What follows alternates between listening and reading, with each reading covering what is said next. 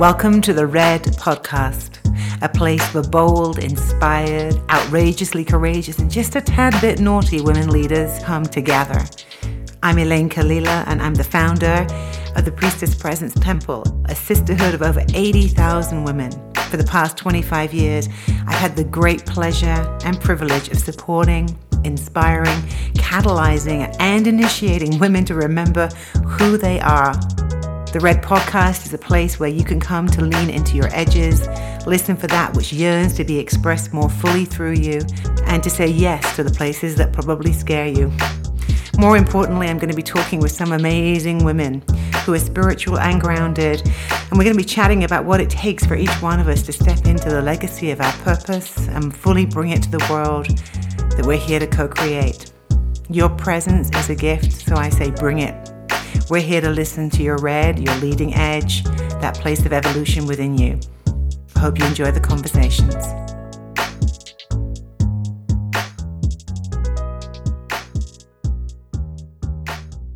So hello there, my beautiful ones of the Red Podcast land. I'm so excited to get to be here with you today. And I have to tell you, I've been waiting to bring this guest onto the podcast for quite a while now. And we finally converged. And I am sitting here with the delightful Sophie Strand. Hello, my love. Hello. And I'm so happy that we are finally getting to weave together on this day. Oh my gosh. Well, so I have to tell you all, I'm recording this from the sacred Isle of Avalon. And I just got Sophie on the line with me and realized that we are fellow redheads and that we're here to talk about the Magdalene and a book that Sophie is releasing on August 15th. It's called The Madonna Secret, that I've had the very high privilege of getting a sneak peek at and getting to read before it even comes out to be published. And number one, I want to just say thank you for writing this story.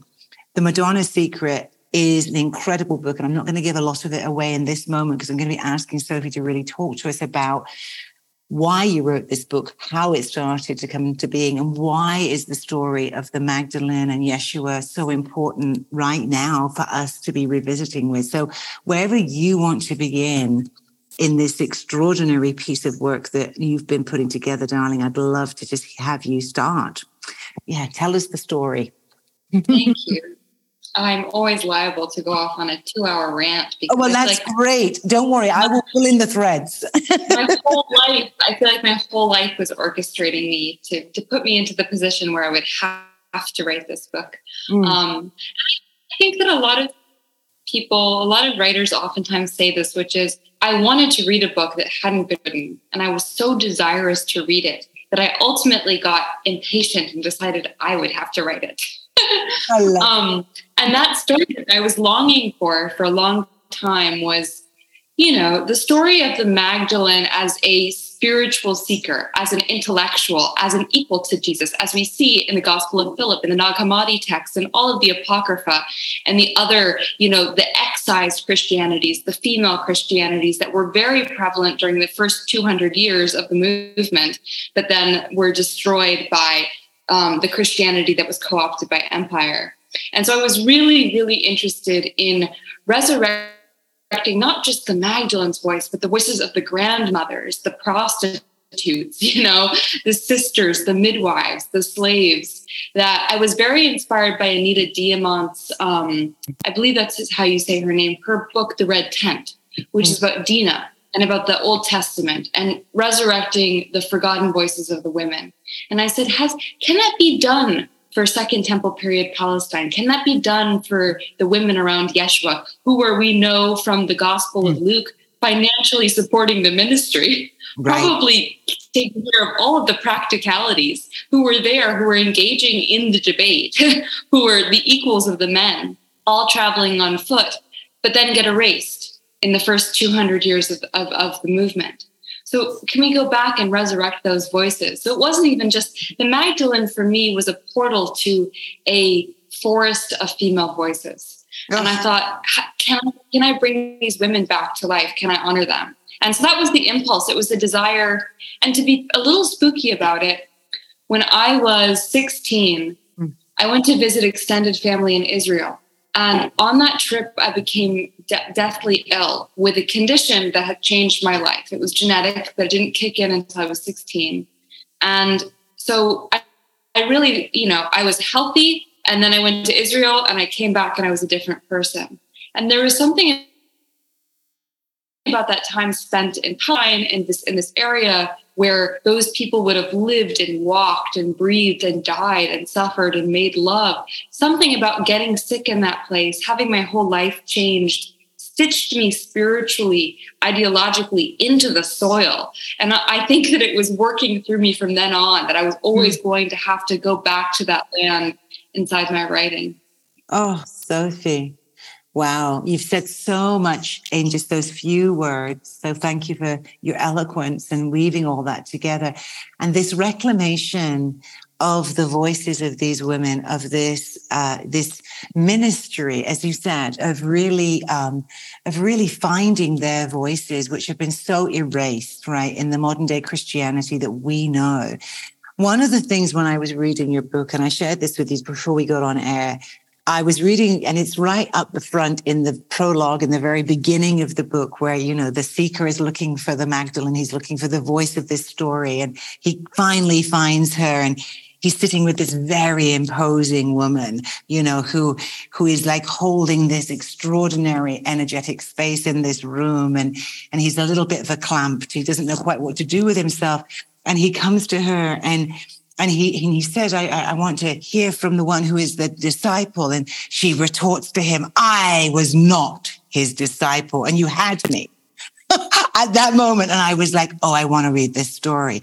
Can you speak to us a little bit about what you've come to know in your blood, breath, and bones about Mary Magdalene and Yeshua in this excavation, this rerouting, this recohering to the root system of the lands and the people and the spaces? I'm so curious how they began to live in you, what you've began to find out about them. Oh, I mean, I think there are two sides. One is, as a writer, when you write characters that you love, they become part of you and you love them so much. You don't want to kill them. You don't want to leave them. But on the other side, I think when you pivot towards the Magdalene, there's something that happens. It's like a virus. You feel this love in you, this fire, this passion, this desire that I think a lot of people have this almost obsessive energy click in when they meet her in her history and in her erasure, her elision. And so for me, I think I chose fiction because I don't think that any one of us can claim to have the concrete answer. Mm-hmm. There's so much, there's so many, it's kaleidoscopic. There's so many ways in, there's so much we don't know. And for me, fiction was a way of breathing life into it without saying I'm an expert. I'm a lover. I'm not an expert. And I wanted to infuse these beings who I knew were servants of love that's bigger than the human, that is like the Song of Songs love that spills into spikenard and pomegranates and jasmine and foxes, and this old mystic sensuality of Judaism that gets erased by Christianity. I knew that they were involved in this kind of erotic storytelling, ecological tradition that we've forgotten, and that Jesus wasn't this ascetical, strict man. I think one of the interesting things for me is I really love historical fiction and historical research. And as I was really going deep into the anthropology, the primary text, the political situations, I thought, to be a person who could have convinced unlanded Galilean peasantry who've experienced trauma and violence and oppression beyond anything we can imagine. They can hardly feed their families. They've had their land stolen from them. They have the Romans coming and killing them, raping them. The land that they believe belongs to God has been stolen by the Romans. They don't even get to visit the temple or do the things that purify them or make them feel like they're spiritually healthy. How would you convince those people to be peaceful and heal and share food with people who they believe to be completely antithetical to them? You wouldn't be a passive kind person. You would have to be an incredibly angry, wild, intense person. You'd have to be a kind of persona that I've never seen Jesus represented as, at least in iconography or in classical Christian like movies. You would have to be kind of a real character. And so I was really interested in trying to bring back to life a Yeshua and Miriam who had faults, who were complex, who were traumatized, who were dealing with all of the paradoxes of living within a hierarchical culture with a spirituality that was incredibly rich and lush, but also sexist, and also dealing with empire that was trying to eradicate them. Like, what mistakes do people make? What extremes are they forced to? So I wanted to see them as full human beings who were capable of more love than we've let them be capable of. I wanted to give Jesus back his body, his sensuality, the kind of somatic intelligence he must have had to be able to command the attention of so many people. We forget that to be that kind of a hands-on healer, that kind of a storyteller involves a very powerful body. And so that's something that was really important to me. Wow. Juicy.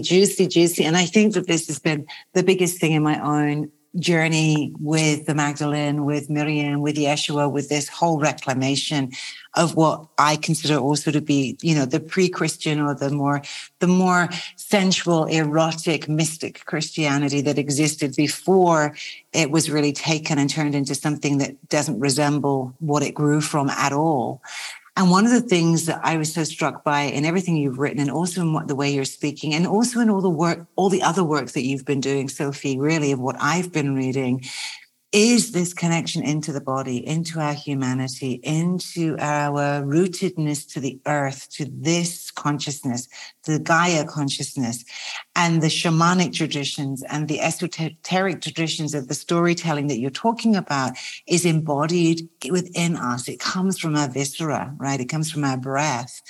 And this idea that it is through our humanity that we awaken to the divinity. And this has been my deepest place of coming home to the teachings of it is through the nitty gritty, sweaty, smelly, aching, crying, moaning, groaning, laughing, weeping humanity that we all are, that we awaken to love.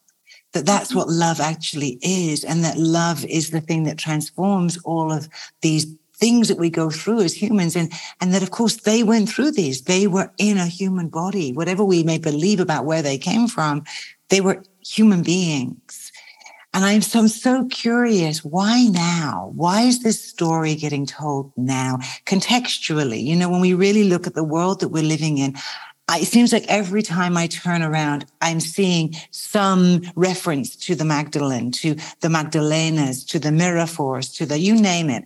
It's just everywhere I'm looking. And now we can say that's because as viewed, so appears. But truly, there's something happening. And I'm curious from your lensing, what is it that's so relevant?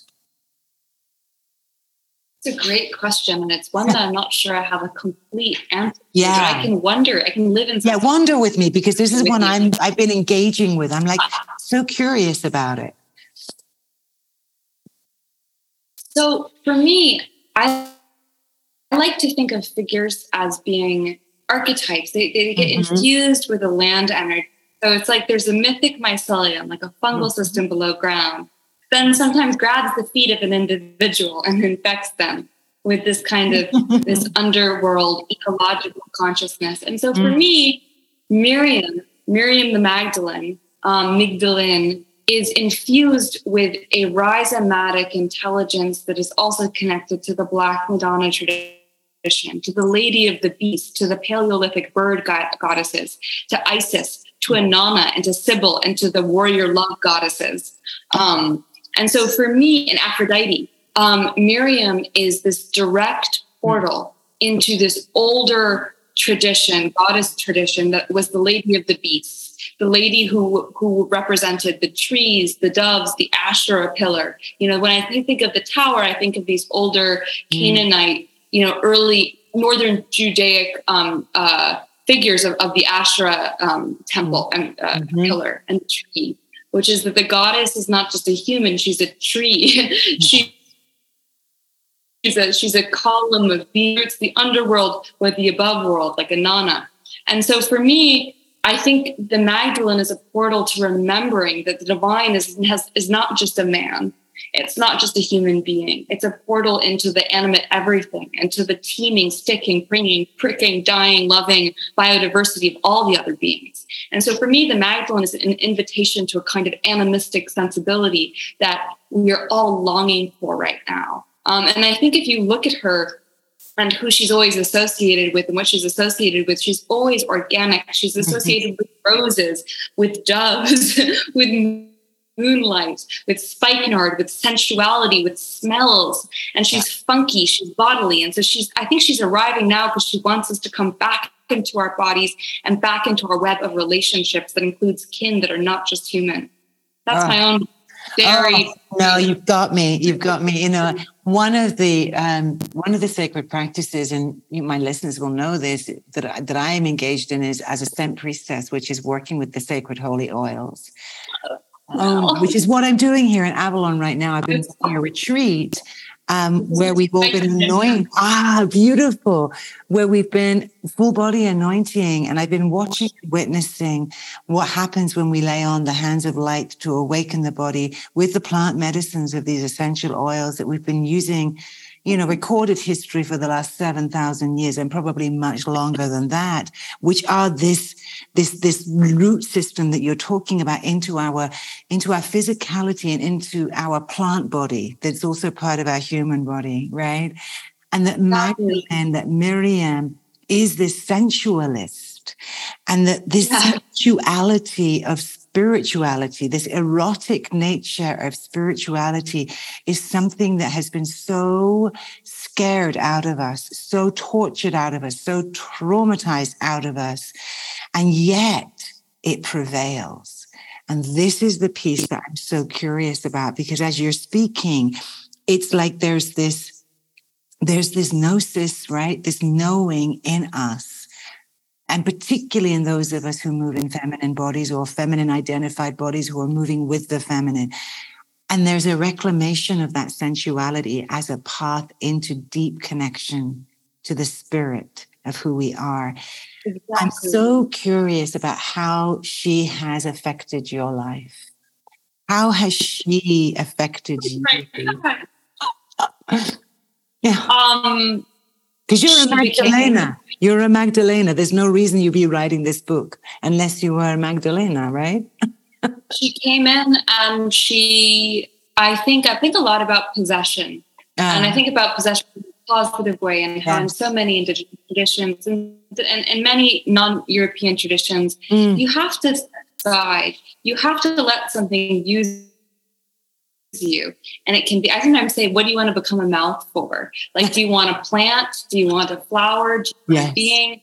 And I think that there was a point in my life where I was very sick and very scared. And I think I stepped out of the way. I need someone to use me.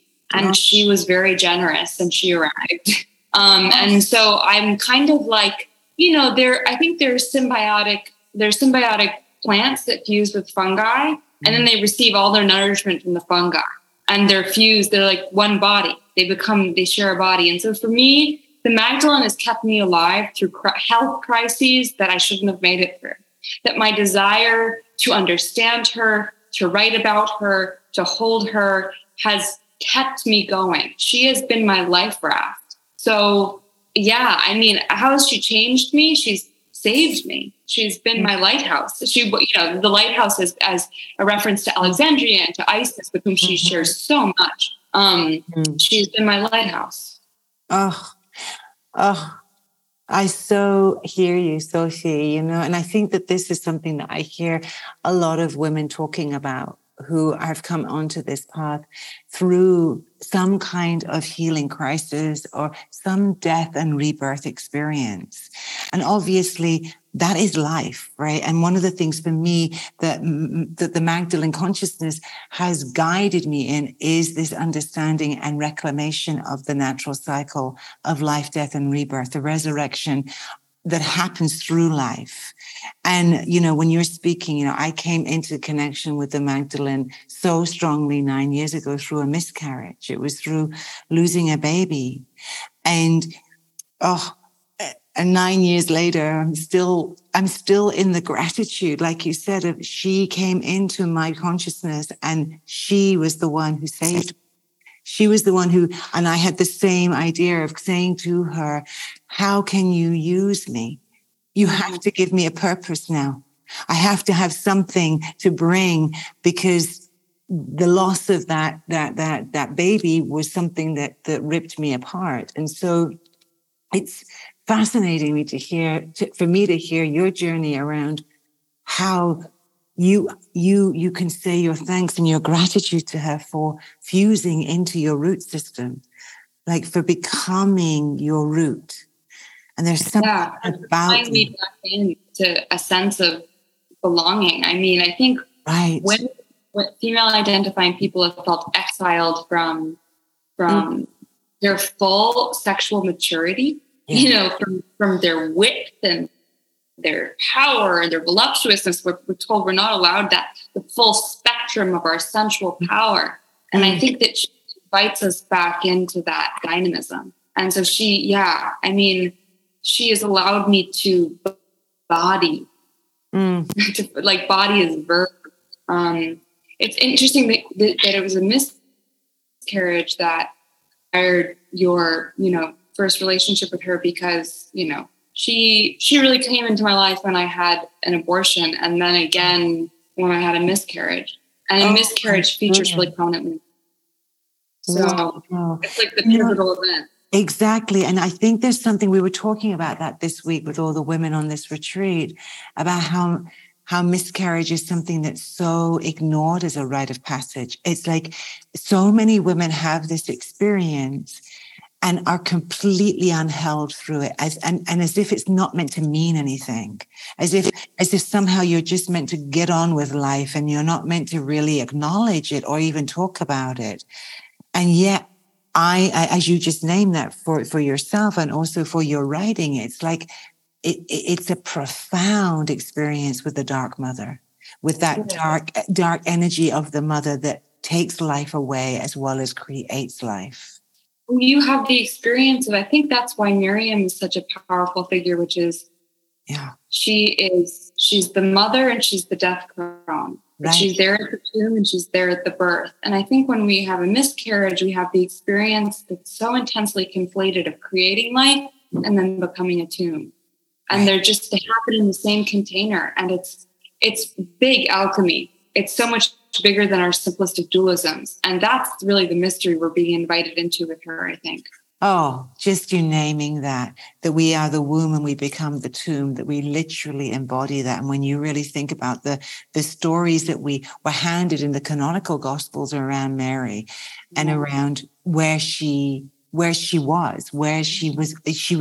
at all of these incredibly important rites of passage. She was the priestess, right? She's the only one that's named, right? And that she was the priestess that was initiating and guiding and anointing and doing all the pieces of the crucifixion of her beloved, of her sacred union. Yeah, I mean, the thing that I always say is we're living in a moment of radical extinction, where even if we change our behavior, a lot of death is going to happen. And she teaches us to be death dualists. How do we anoint the earth and ourselves as we confront radical change and loss? Right. As you say that, this is the piece that I think I'm sitting with when I'm asked, why now? Why is she showing up? And that's it. I feel like I have this feeling of the repetition of history. And I don't know if you sit with me in this, but like this place, right, where we have seen the rise and fall of so many civilizations, so many expressions of humanity. And in those times has always been those who were the Magdalens, whether it was Miriam or the other goddesses or priestesses, whoever we want to call, these watchtower women, these women who came to and have come to now be the death doulas, the death midwives, the ones who can getting tingled as you're saying this. That we're here holding space and being present to the death that's happening and holding the love inside of that death and trusting, even in the moments of the darkest times, that there is some other rebirth of something that will happen, because life is constantly moving and evolving in ways that we cannot even really contemplate. We can't even get our heads around it because it's so much bigger than us. Yeah, and I just think that is the hardest and most important thing that, Miriam witnesses. She does not look away. And in this culture, we look away so much from pain, from ability, from things we can't understand. And she's so good at telling us that we have to just witness. We have to watch. We cannot turn away. Right. And that, to me, is the heart of the Tower of Strength. When we think about all the ways, and we can translate the Magdalene, and the Magdalene being not her name, but the title of the one who takes the place of the lighthouse or the watchtower or the Tower of Strength, however you want to translate it. For me, within that is the strength to be able to stay present, to be that witness.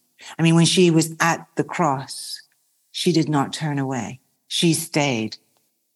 And what I always think about that moment, Sophie, because for me, what would it take for me to stay in the sight of that?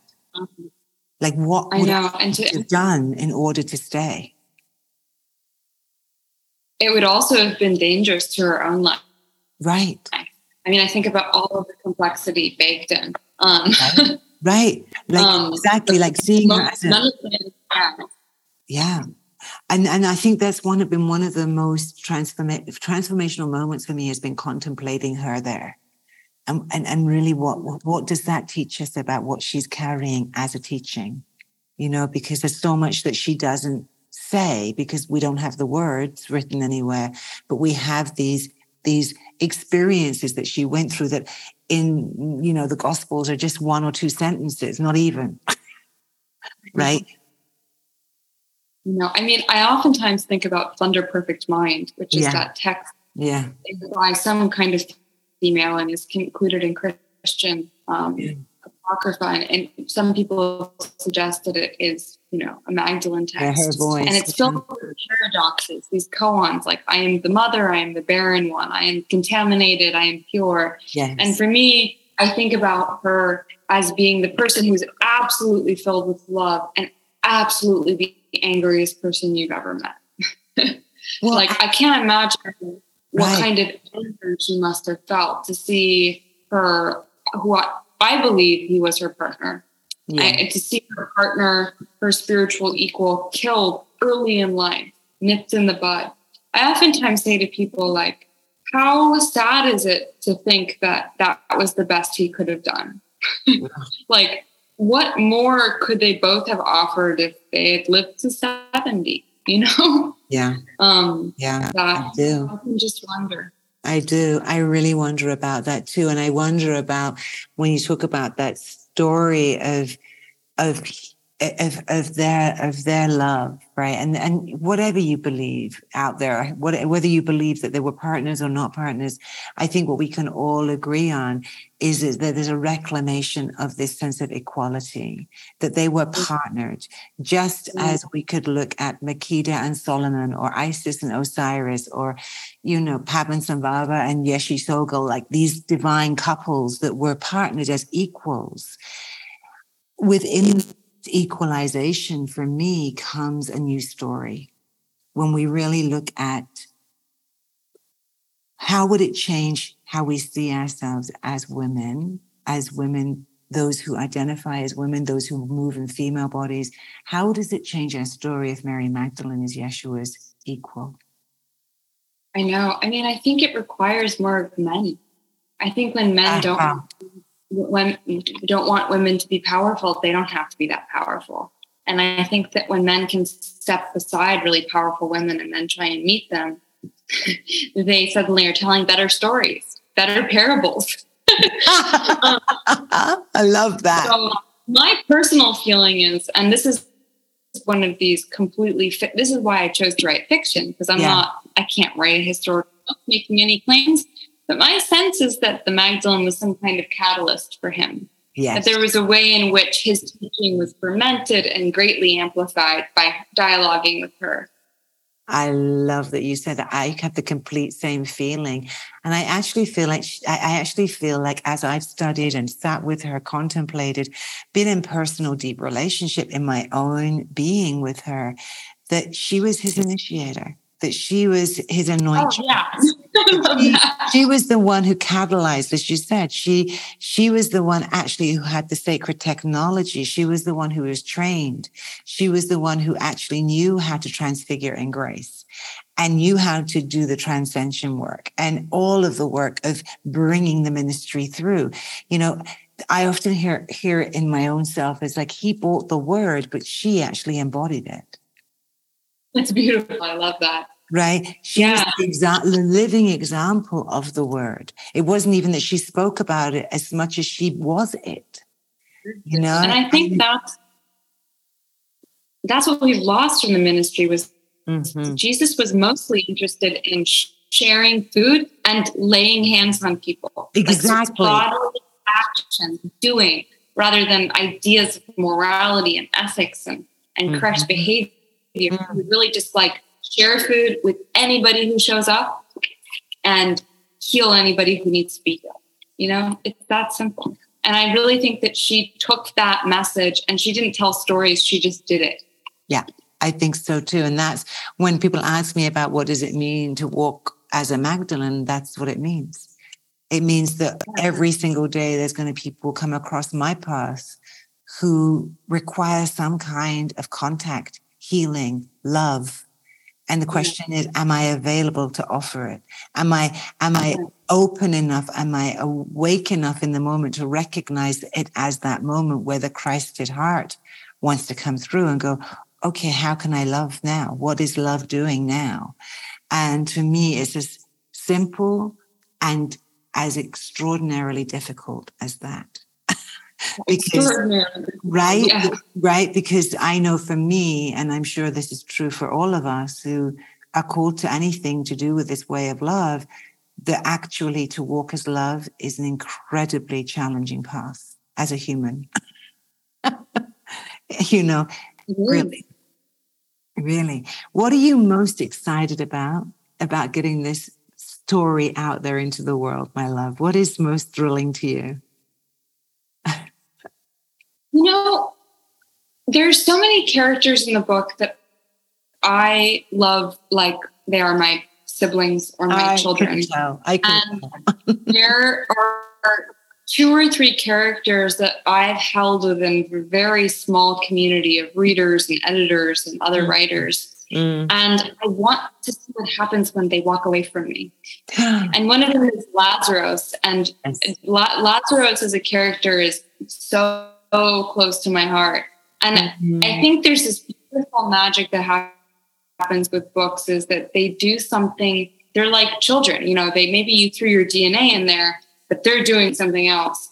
And I think I'm sending out my children and I'm really curious to see how they talk and speak and dialogue with other people. So that's what I'm excited for. Yeah. Is just to let these beings that I've loved. And it's also terrifying. These people I've loved so much go. Yeah, I really get that. Because it's such an intimate experience. I mean, I can tell through the reading of the book how intimate you've been in this. And you couldn't, I mean, I don't know, how many years did it take you to write this book, hon? Well, I think book writing is such a strange thing. It took me 2 years to write the first draft, which was 1,200 pages long. And then it took me a year to rewrite, cut, basically rewrite the whole thing. Would have heavy revisions with having readers and editors and friends give a lot of feedback. And then so I cut about 400 pages. I know. More. Wow. And really heavily revised. So 3 years to really bring it to completion. But then there were about 5 years of trying to get it sold, 27 rejections, writing another book, coming back to it, rewriting a couple of scenes. So it's a very strange, meandering route. I think the whole time I just trusted that the whole process of writing the book felt very synchronous. It really felt like I had to do it. There was no other choice. And I knew that if it was supposed to be published and supposed to come out, the Magdalene would make it happen. And if it wasn't, she would let it not happen. So I just trusted that she was going to do what she needed to do. I really hear that, and I think it's a really interesting process when you talk about the 27 rejections, right? And what's that about? And to me, there's like a wisdom somehow in there of the perseverance, of you trusting the process, of you keeping going and not just saying, this clearly wasn't a good idea. There's a moment, and I feel like we are in that moment, Sophie. I feel like it's primed. I feel like she's been rising and rising and rising, and now there's this kind of tipping point or apex point that we're at, and I know that I've been in there too. I mean, somebody said to me the other day, how long did it take you to make this oracle deck? And I was like, well, number one, I never knew I was going to make an oracle deck, and number two, it was 9 years. 9 years ago, I had that miscarriage, and 9 years ago, it wasn't like I didn't know Miriam of Magdala before that, but I had been avoiding her. Let's be real. I was a lapsed Christian. I was like, I am not going back down that road. And then she claimed me 9 years ago, and 9 years ago, she began this path. So anyone who's creating anything out there, I just want to say this to you all, to all of us. It takes time. It does. You got to be willing to be really patient with the birthing process. And you said something earlier on about this death and rebirth process of life, and that we have to be willing to let something die in us in order for something to be born. And I'm really curious, if you were to name it, what have you had to let die, love? Oh my gosh. I mean, so much in my life had to die while I wrote this book. It was like an exercise. I was in a long-term partnership and engagement, and I had to let that partnership go. Yeah. That once I had written Miriam and her fierceness, there was no way I could withstand the type of behavior and emotional abuse in that relationship. So I had to give up the shared life. I had a miscarriage. I gave up a child also in the midst of it. With this partner who I knew couldn't be a father. It was my body knew that it couldn't have that baby with him.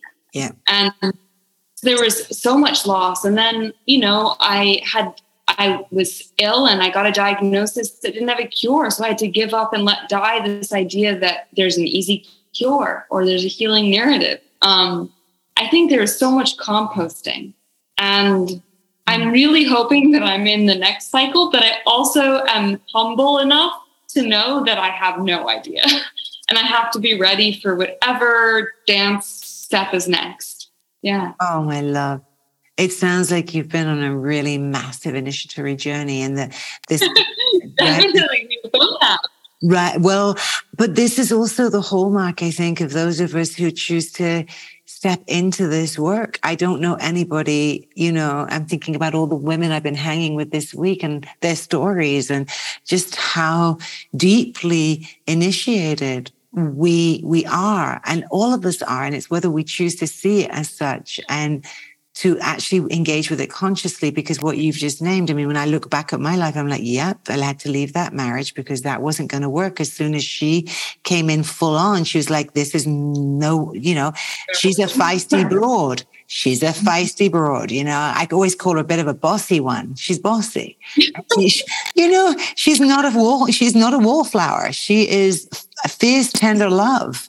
And when you have to come into the integrity of fierce, tender love and look at your life and say, okay, that's not going to fly anymore. So I think that there's a real truth there around what. She's the tower card from the tarot. I mean, she says the foundations are rotten. Bring it down. I always think of that. Oh my gosh, you're right. I had never thought of that. The tower card. Oh, the watchtower card. She's the one who said, I'm sorry, you got to retrofit your life because that is not working for you. That's so fascinating. But it's also interesting for me that we deem that people who do tarot are scared of that card. Yes. It's because we're scared of that feminine, embodiment and that power, that self-esteem.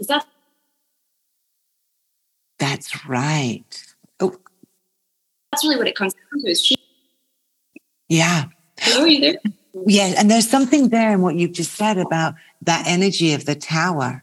that energy of the destruction and creation. And when we see it in the dark goddess, we see it in Kali Ma, we see it in these energies of the Sekhmet, these fierce goddesses who are engaged in that journey of let's tear it apart and rebuild it.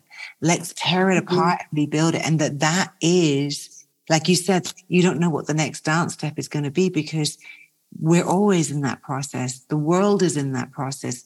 The plants, trees, animals, everything is in that process of being, consumed and renewed and dying and living and birthing. And it's going on in every moment. And she reminds us of that. Like it's very humbling, as you said, very humbling part. Yeah. I want to just ask you, I know we need to stop for today. I could chat with you. Honestly, I could chat with you for days about all of this. But one of the things that I want to ask you about is, for yourself,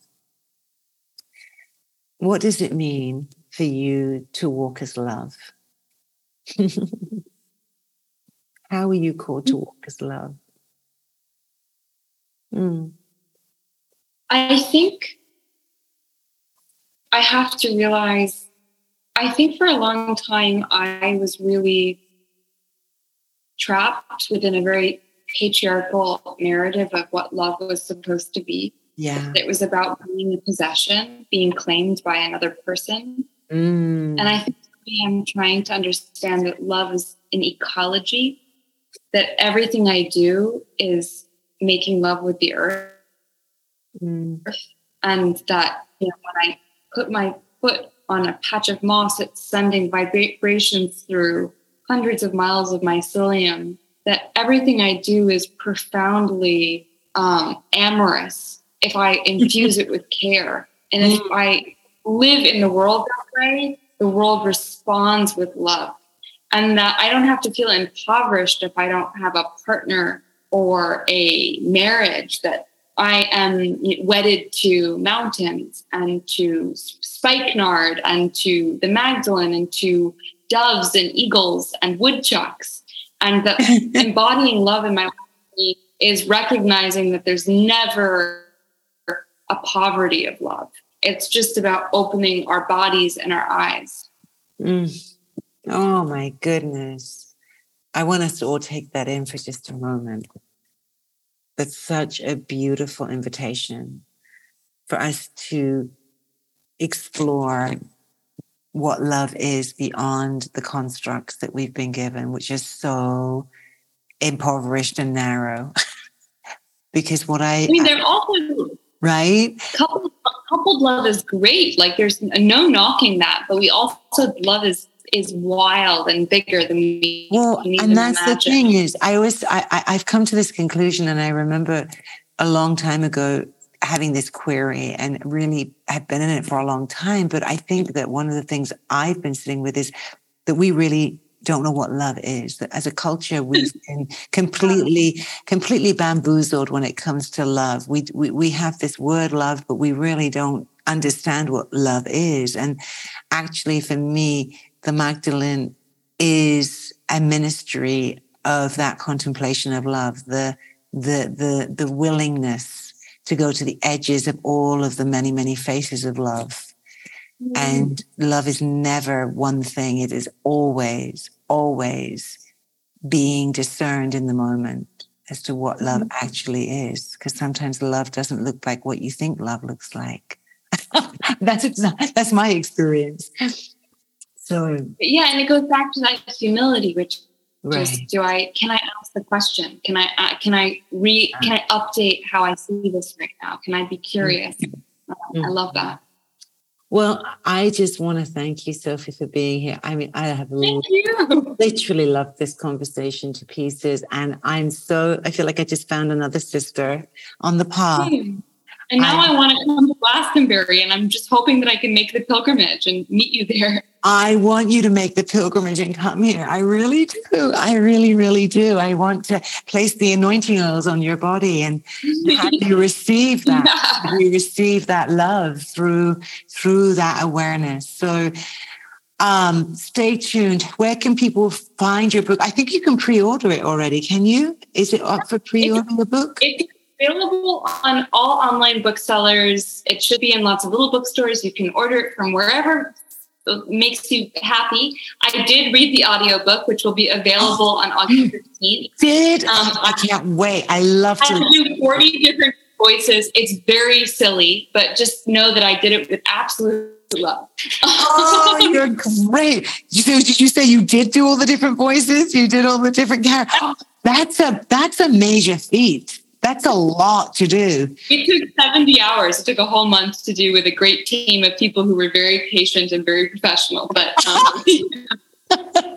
well, I want to bow down to you doing that. That is not easy to do. That is a lot of work. No, and I can't wait. I love to listen to audiobooks, so I'm going to be listening to it as well as reading it again and again, because seriously, y'all, this is a great, great yarn. It's a great story. I'm glad you wrote it as fiction. I am so glad you did it as fiction, because this is the thing. I also believe this oral tradition of the storytelling is so importantly part of the ministry of what they were up to. So the fact that you put it into a story that has juicy, wild, interesting characters. I love it. Love it. Love it. I'm going to be buying it for everybody. So, my loves, stay tuned for more from the Red podcast. And I'm so honored to get to be here with you all. And I am really, really delighted, Sophie, to get to meet you. I've been wanting to meet you for a while. So thank you for your time and your energy and being here. So much love. Thank you. And for everyone else, we will see you soon. Bye, my loves. I want to thank you for listening to this episode of the Red podcast. It's been an honor to have you here with us. As Red women, we are here leading from the edges of our own evolution, birthing new worlds into being through our bodies, our hearts, our minds, and our beautiful presence. If you would like to be in contact with me, I love hearing from you. You can find me on Instagram at elaine.kalila or over on my website, elainekalila.com. And lastly, I'd like to invite you, if you loved this episode, to go ahead and share this with someone that you think might enjoy it too. It's through us sharing our hearts with one another and inspiring one another that we reveal our red, that evolutionary edge that is just waiting to be fully expressed in all aspects of our world. Until next time, many, many blessings.